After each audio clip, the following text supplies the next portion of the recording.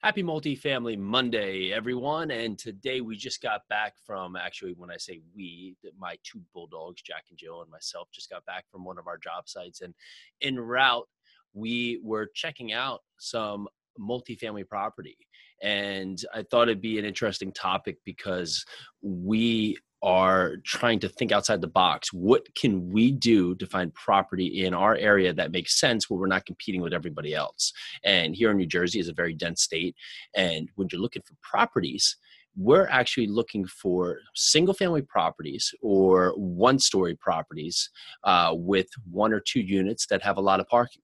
And why are we looking for this? Well, we're looking for this because we can possibly expand up, still have the parking that the town's going to require, and now be able to add units. And why this is not going to work in every state. I mean, if you're in Kansas and you have 10 acres around you in one building, of course, this is not a viable opportunity. However, are you thinking outside the box? Are you thinking about other ways that you can maximize your ability to find properties?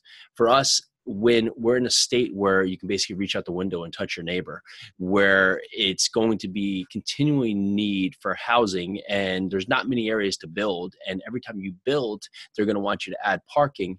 Well, if you can find opportunities, find factories or old warehouses or bowling alleys that possibly have seen a better day and have the opportunity to convert over to multifamily and already have the built-in element for parking, well, that's a win-win, because in our state, you can still build and get the rent that's going to make sense for the build pattern here in many areas. So looking at your area, is there something you're not thinking about? Is there something that you're not focusing on and you're just doing what everybody else is doing, trying to find the same property that everybody else is out there searching for that's at a 1 or 2% rule? Sure, they're out there, but you're going to be competing with a wide ocean of other investors.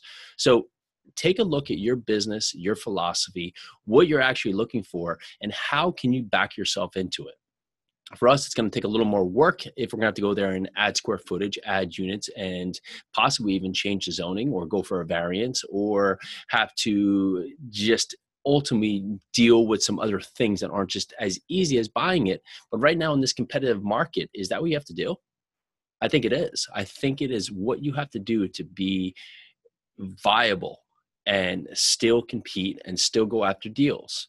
Or you could sit on the sidelines and wait for the next correction. But we're not waiting. We're going after deals. We still know there's deals out there. We still know there's opportunities, and we're still looking to grow. So that's just one thought we had today. How are we still building out our portfolio in a very top-heavy market where there's not a lot of opportunities, and the opportunities that are out there, the sellers have ridiculous price expectations? Just one food for thought for you today.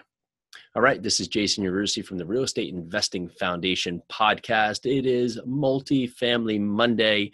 We look forward to seeing you back Wednesday. We have an awesome interview on board. And from there, check us out on YouTube at Yarusi Holdings. Also, we would love to hear from you. We've gotten some great feedback. We've gotten some great stories, and we have some stories out there we're going to be sharing shortly about some investors who are avid listeners to the podcast that are out there doing their thing and taking action. And we'd love to feature your story about how you've got into your first property or built out your team or had your first success really growing into real estate.